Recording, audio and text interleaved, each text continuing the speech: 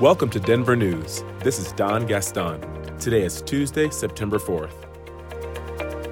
CBS 4 Denver reports that the Golden Voters will decide whether their city's voting age should be lowered to 16. City councilors voted unanimously to put the question to voters.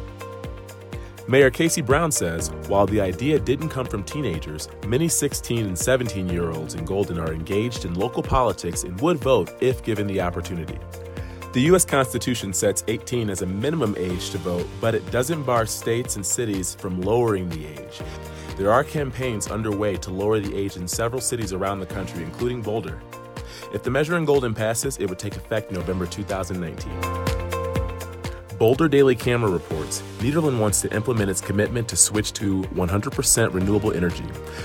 Led by members of the master's degree program at the University of Colorado, the Nederland Board of Trustees is inviting the public to a work session tonight for a discussion on how the town can implement its commitment to switch to 100% renewable energy. Last August, the Nederland Board of Trustees voted to make the switch, at the time making it the fourth Colorado municipality to do so behind Boulder, Pueblo, and Aspen. In sports, the Denver Broncos have announced 6 team captains for the 2018 regular season.